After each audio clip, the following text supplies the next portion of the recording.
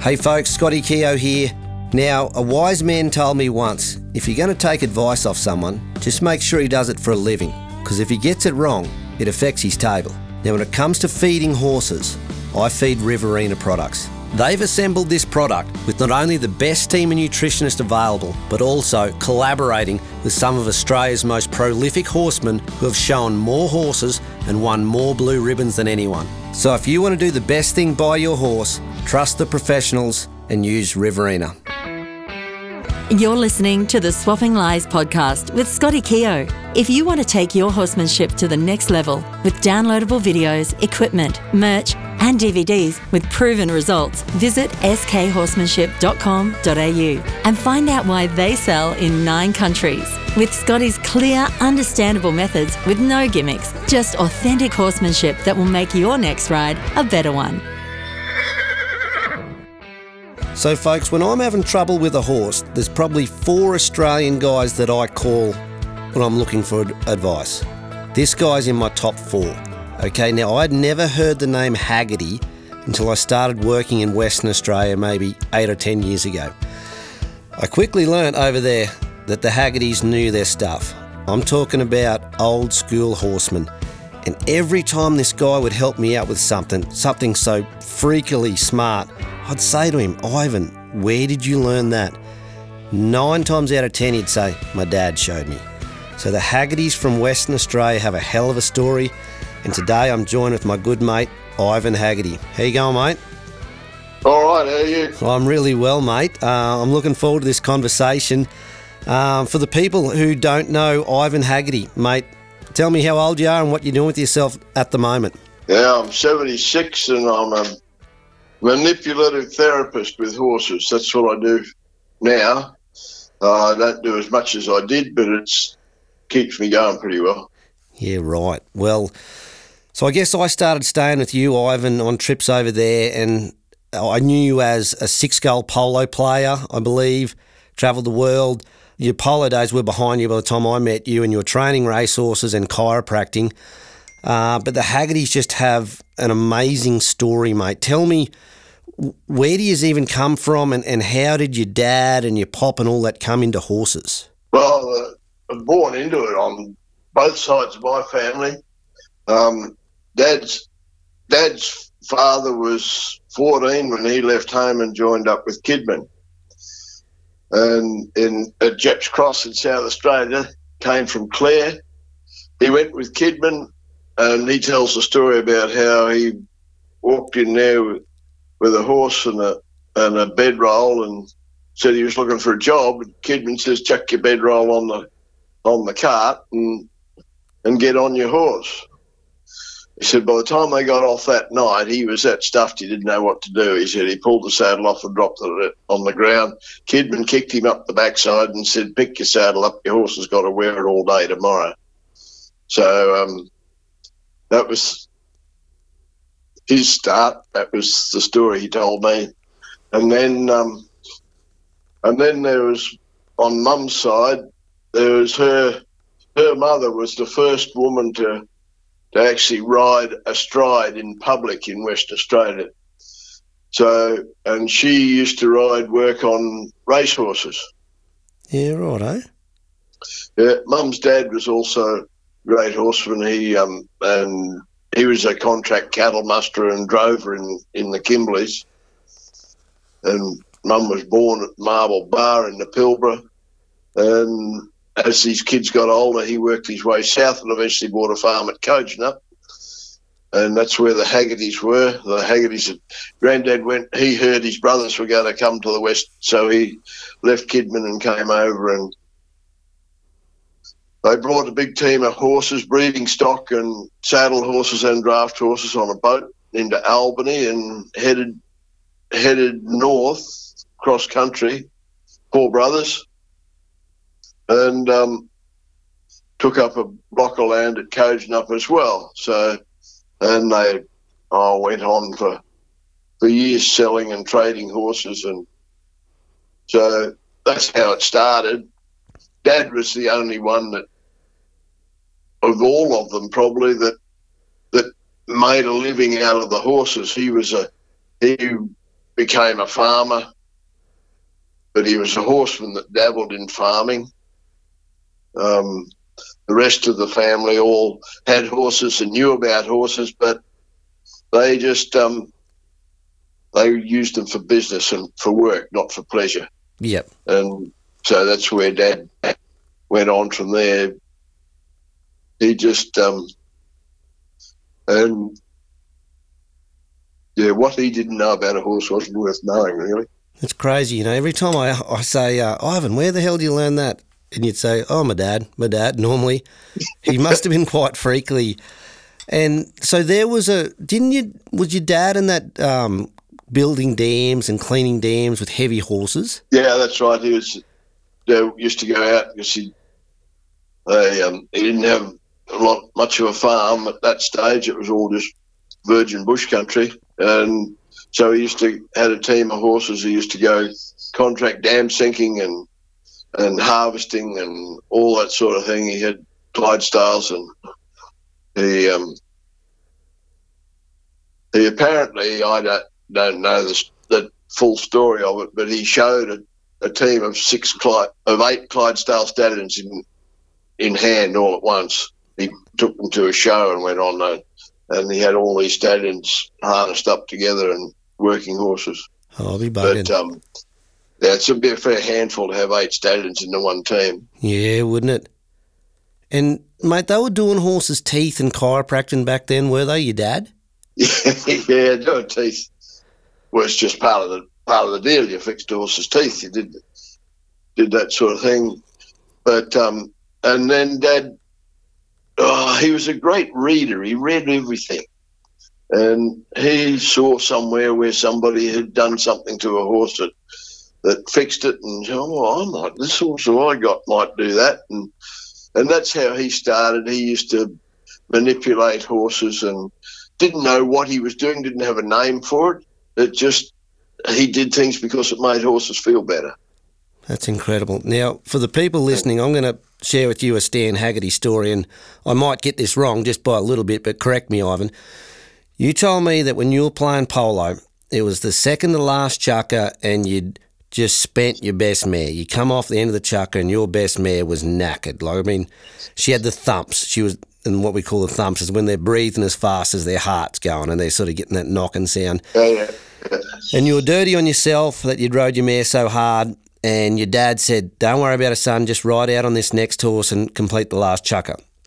So you went out for the last chukker and you've locked it up. So now she's golden goal, and you're thinking, what the bloody hell am I going to ride? And your father said, your mare's fresh again. And during that last chukker, he had laid that mare down completely on her side because he said tired horses have trouble lifting up their stomach. And he stood that mare up and she was fresh. And you went out there and ran the field, scored the winning goal and golden goal on that same mare. Did I get that story pretty right? Yeah, that's pretty accurate. Yeah, he actually convinced her to have a roll. He hosed her down and got her to have a roll. She reckoned, I've got to let their stomach settle back. And it's actually what he did. And she got up and she probably wouldn't have gone a full chukker, but she was going well enough to get that one goal. But would anyone have showed them that? I mean, did some old boy... And I guess you got to remember, those guys used horses for a living. They needed their animals. They needed to care for them. I think sometimes we know less about them now. Oh, absolutely. Yeah, we only know a little bit about them. Like, there's a vet here. He's still practicing. He's quite old, but he's still practicing.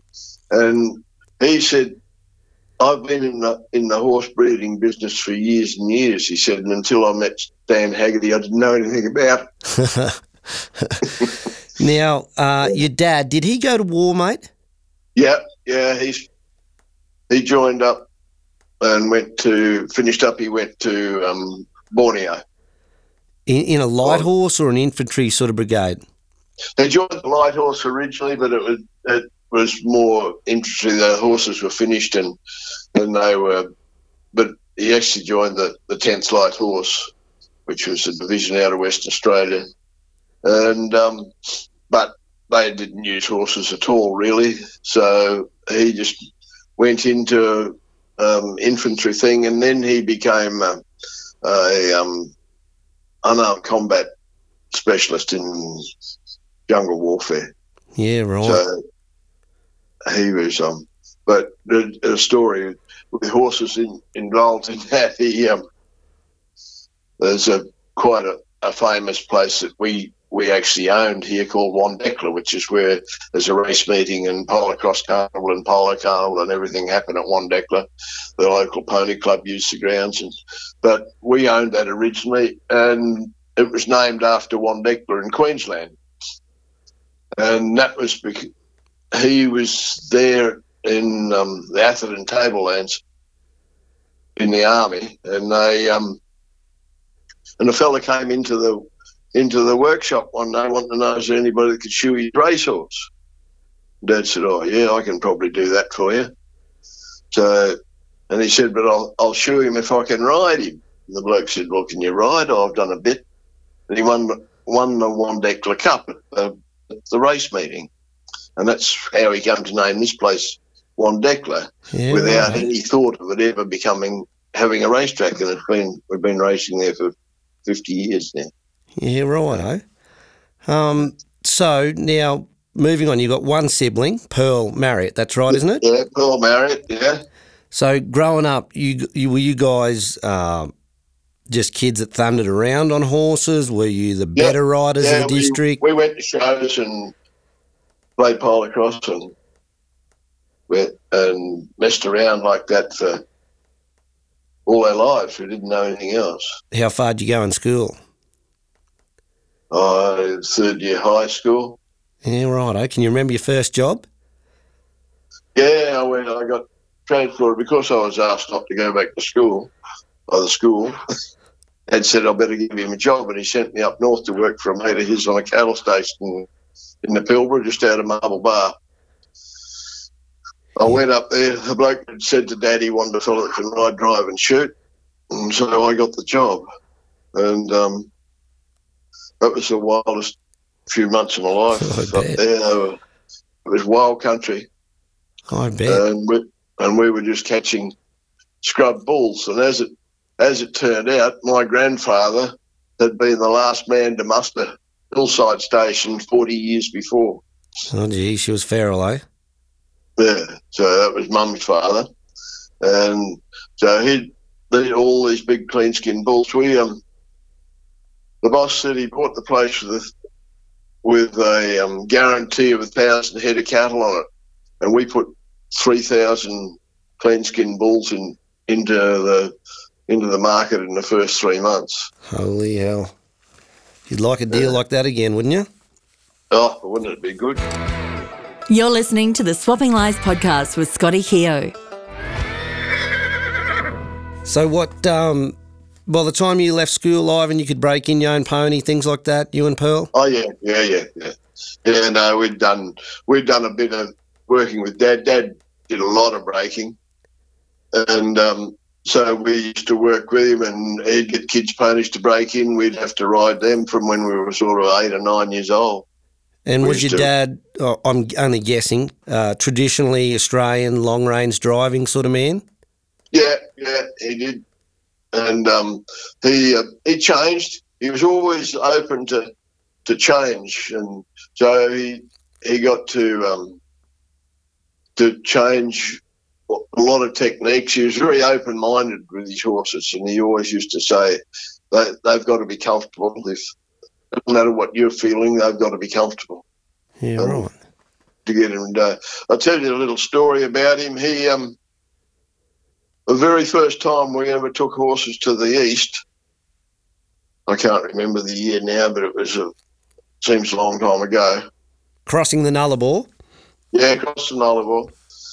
He had a great old gelding called Chief, who was sort of at the end of his career.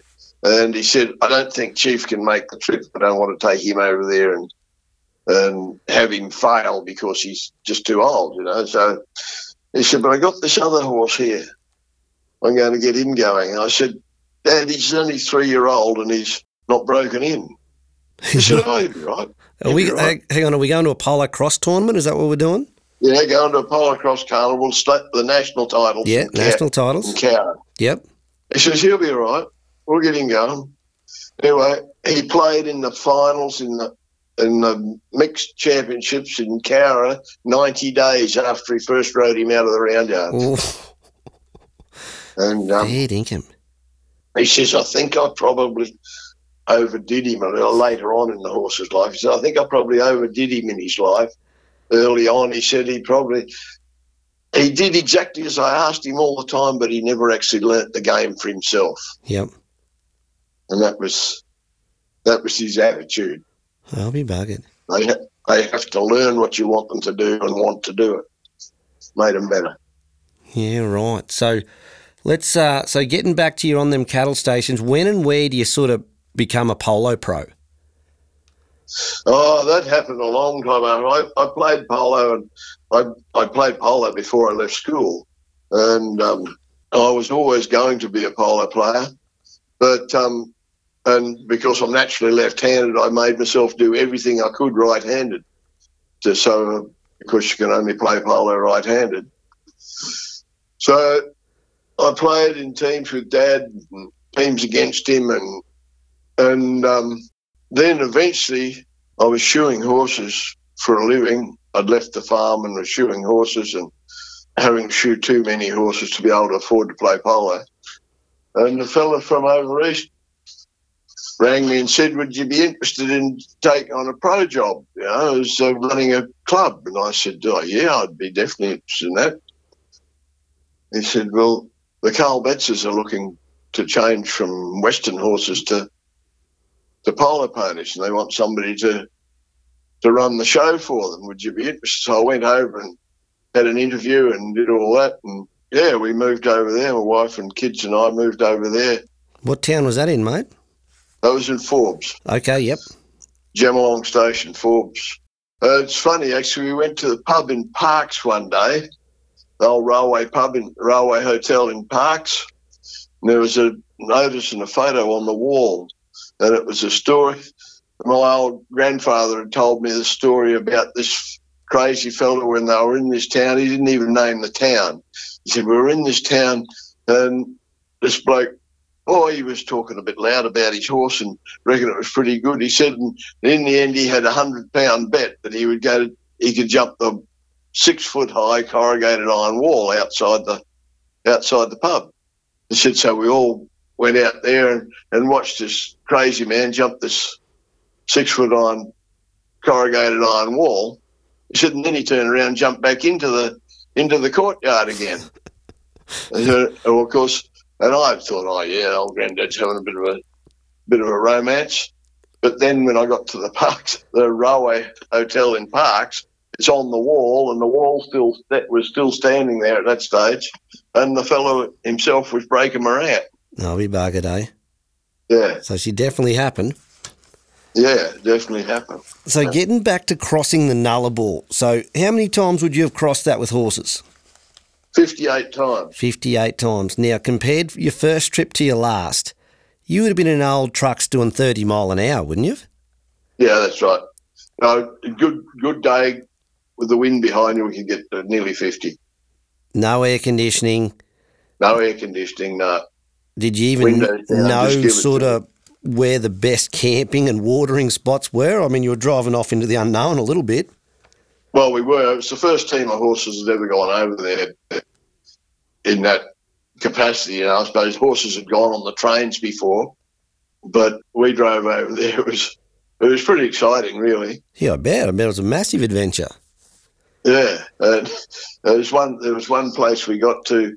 We asked the old lady at the store. It was just into New South Wales, actually. We asked the lady at the store if we could have some water and for the horses, if we could. And we said, we're happy to buy water for them and so on. And we just get some buckets for the horses. And she said, where have you come from? We said, from Perth. She said, she sung out, Harold, get the bath. These poor horses have come all the way across the desert. Which was very amusing to us. It was pretty true. Yeah. Yeah, right. So you're at Gemelong.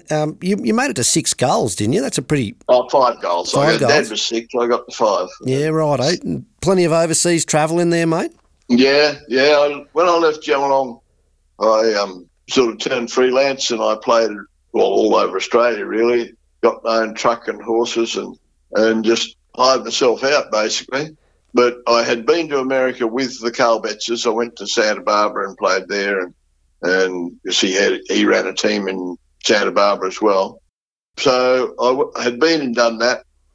And then when I left Gemelong, I freelanced for a while, and then I got a job. I played in Hawaii, which seems a little bit strange, but it's an interesting thing about Hawaii. The two biggest cattle ranches in the United States are both in Hawaii. Is that right? So you think of it just being a little patch of islands, but there's quite a bit of land there, really. Was it during those polo days where you got more involved in the chiropractic, mate? Yeah, absolutely. What, out of necessity or just keeping your own string right? Or necessity, interest, because of Dad and his thing about making horses feel better. He always said that a horse is a creature of habit, and if he's doing something, changes something in his habit, it's because he saw or you're doing something wrong. Yeah. And it became my sort of motto and my reason for why I did what I did.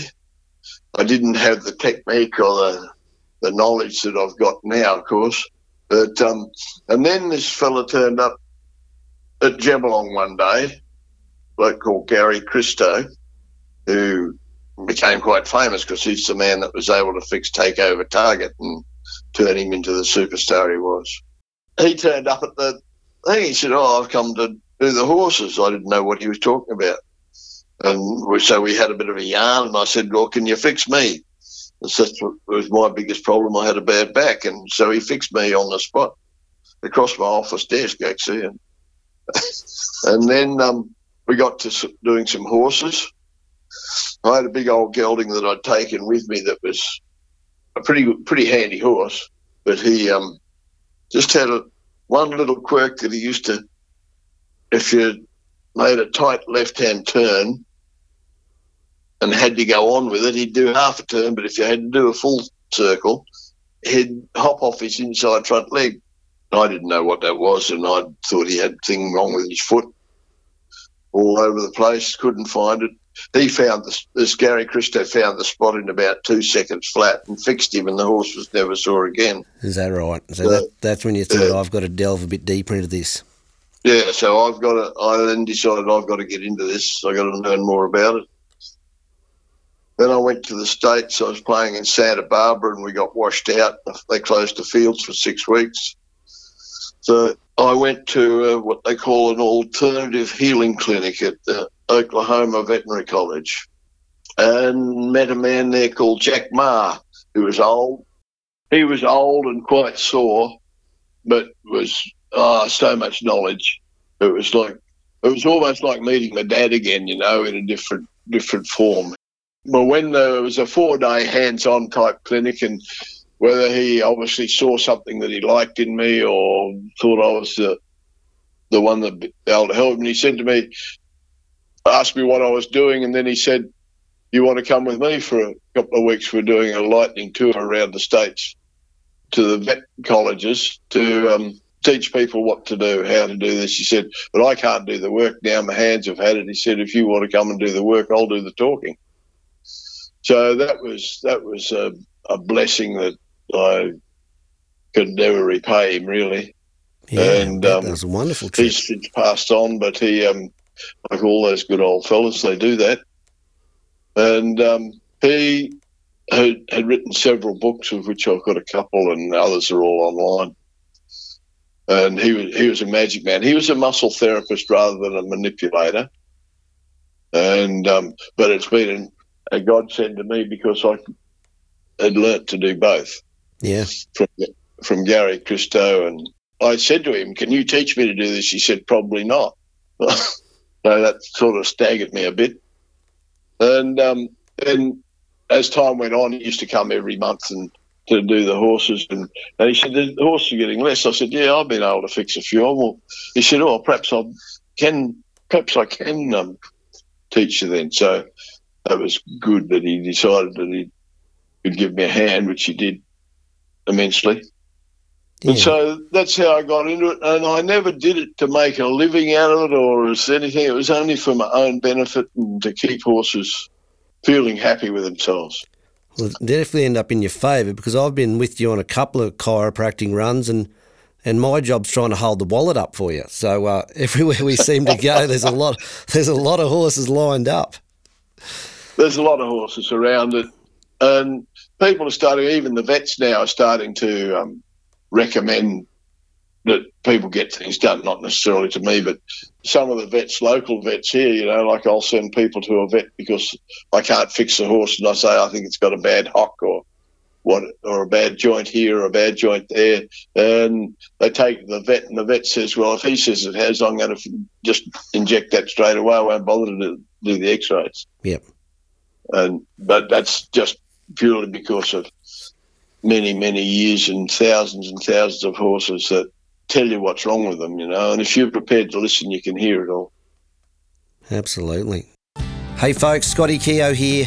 Now, a wise man told me once, if you're going to take advice off someone, just make sure he does it for a living, because if he gets it wrong, it affects his table. Now, when it comes to feeding horses, I feed Riverina products. They've assembled this product with not only the best team of nutritionists available, but also collaborating with some of Australia's most prolific horsemen who have shown more horses and won more blue ribbons than anyone. So if you want to do the best thing by your horse, trust the professionals and use Riverina. You're listening to the Swapping Lies podcast with Scotty Keogh. So when and where did training the racehorses kick in, mate? Yeah, I had a bad fall playing polo and spent 3 days asleep and was a bit entertained, sort of, what am I going to do for a living? You know, I can't play polo. They wouldn't let me ride for a long time. And I was getting to the stage, so I was getting older, and the stage where I didn't want to travel as much as I had been, and it was hard work. It got so it was really hard work, the travel and stepping up to the plate every time at the age of 50-something was, and, you know, like the other kids were only 25 and 30, you know. It made it pretty tough. So I thought I'll do some pre-training. Anyway, I got a couple of horses going for different people, different trainers in town. And then one of the owners came and said, this horse is better now than he ever was. Do you want to train him? I said, I haven't got a licence. They said, well, if you get one, we'll give you the horse. So they did. We won one race with him, and he was never any good, and I never won another race for those people, but they were the inspiring family that got me into racing. So many? I did that for 20-odd years. How many would you have in the barn at your biggest, mate? Oh, only sort of 10 or 12. Yep. And because I was doing the chiropractics a bit, and I like to be hands-on with them, and so it's a limited time factor really. And of course, we lived out of town. It's really hard to get good staff, and although I had some great people working for me at different times. Well, I seen you still shoeing them there not that long ago. I mean, yeah, that's right. Definitely very hands-on. Yeah, and I had a big horse that was born had a club foot, a lovely horse except for this club foot, and he used to go a bit sore in it. And the young fella I had shoeing, world-class farrier, and I was saying to him, there's something wrong here. He goes sore in his club foot. What can we do? Oh, I don't know. He says, anyway, so I watched him walking and doing it anyway, and I worked out that he was hitting the ground with the outside of his toe was on the offside front foot. And he used to hit the ground with the outside of the toe first and slap his heel down, and he was bruising his heel. Yep. So I changed his angles and his thing a little bit. Working with a club foot was really hard, but I just took the pressure off that inside heel, and he won two group races after that. You know, the probably the weirdest thing that mightn't sound that weird that I saw at your racehorse stables one day. So I've looked in this horse's feed tin just being nosy, and it's full of bricks and horseshoes. And straight away I thought to myself, some bastards tried to nobble one of Ivan's horses here. They've bloody thrown this in his feed tin. But you told me you used to put it in there and just get them fast eaters to slow down, so they had to find their chaff in amongst a few obstacles. Yeah, that's they wouldn't throw their feed out on the ground or they'd eat slowly. You know, some horses wolf it down and stand around looking bored the rest of the day. I thought that was awesome. That was just a little subtle thing that I thought, this guy is a real horseman. It was just something little, but just something I always remembered. Yeah. So what would you say was the highlight of your racehorse training career, mate? Oh, I don't know. I think probably that horse, Sentenza, because he wasn't that accurate. He wasn't the best horse I trained by a long way, but it was something that I could do that made him. He didn't travel as well as he should have done, and I was able to fix that. Yeah, you got some satisfaction there. Good. Yep. But I had a mare I was training. I got up in the morning and she was in the wrong. Well, she was out of a paddock altogether. There was nobody there. She'd gone over the gate. Gate was a bit bent. Whether a dog had chased her or what, I don't know. We had a few problems with dogs in that area. So she'd somersaulted over the gate and was carrying a leg, and I got her going again, and I had to manipulate her neck quite severely and her shoulder and then the hindquarters where she'd obviously slapped on the ground, and so she had a bad SI joint. Took me 3 months, but she came out and won a couple. Those sort of things, more than winning. I won some good races, you know. Like I say, I won 2 group races with Sentenza. I had Big Ted. He went to Adelaide and he ran 5th in the Port Adelaide Cup, and then bolted on the jock and led in the Adelaide Cup itself over 2 mile and didn't finish on. Ran 10th in that, which probably wasn't a bad effort, but he was still in front when they came into the straight, so he'd done reasonably well. Yeah, right. There's those things, but being able to fix horses that had problems, you know, like Alan Matthews, a lifelong friend. He used to be a bit of a polo cross player. He's the Cup's king over here. He won the Perth Cup 7 times. It was over 2 mile, and he just had a knack of getting 2 milers to go. He was like the West Australian Bart Cummings, really. Yeah. He rang me up. He said, I got a mare that's a bit sore, but I want to start her in the Cup. Can you come and have a look at her? I said, I don't know. This was one of my first paid jobs, actually. You know, he just heard that I could do some things with her. And that was before I'd started training. She had a really sore shoulder, and I was able to fix that in a couple of sessions. She came out and won the Perth Cup, and she was only 14.3. Tiny little mare, won the Perth Cup over 2 miles. And the next year he said, you better have a look at that mare again. He said, she's in the Cup again. So I went back and had another look at her, and she didn't have much wrong with her. She was in pretty good shape, really. And he went out and won it again. So he won it 2 years in a row with the same 14.3 hand pony. Oh, you bugging. You would have liked her in your polo string, mate. Oh, she'd have been unbelievable, yeah. Huh. What do you reckon and this is putting you on the spot here, if you could ask your dad one more question about horses, what do you reckon it'd be? Why do they insist on hurting themselves? Why do the good ones insist on hurting themselves? Well, I don't think even Stan Haggerty can answer that one, mate. Yeah. Mate, you still get around to the odd polo cross carnival? You have a run here and there? I don't play polo cross. I played polo this last season. Yeah, righto. Yeah, but that was 8 years since I'd played before, and I thought I might die.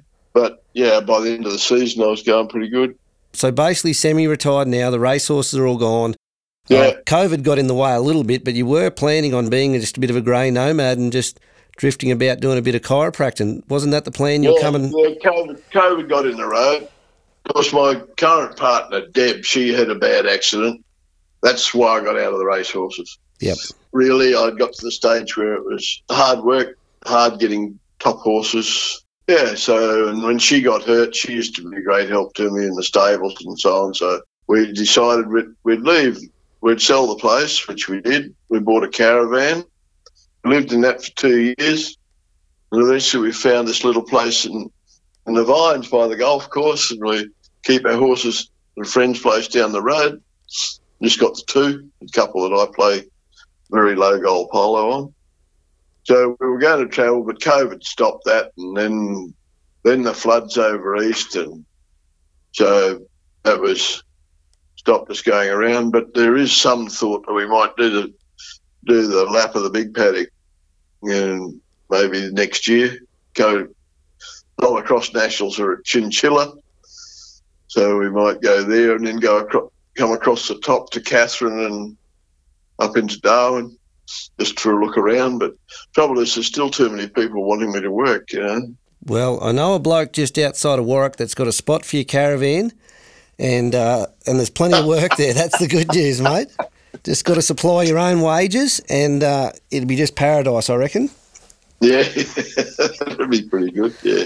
Well, mate, it's not a bad spot. I've been there once. Yeah, that's right. That's right. Well, mate, I've loved this yarn, Ivan. You are one of the true horsemen I've got to meet in my journey, and I hope your family and friends, and many family and friends, get to listen to this and just a glimpse of the life you've led. And, mate, you've got a lot to tell. I hope you write a book one day. I really do. So, mate, always a pleasure, Ivan, and I hope to see you soon sometime. Yeah, good to talk to you. Cheers, mate. Yeah, mate. Thank you. Yeah. Bye. Bye. You're listening to the Swapping Lies podcast with Scotty Keogh. If you want to take your horsemanship to the next level with downloadable videos, equipment, merch, and DVDs with proven results, visit skhorsemanship.com.au and find out why they sell in 9 countries. With Scotty's clear, understandable methods with no gimmicks, just authentic horsemanship that will make your next ride a better one.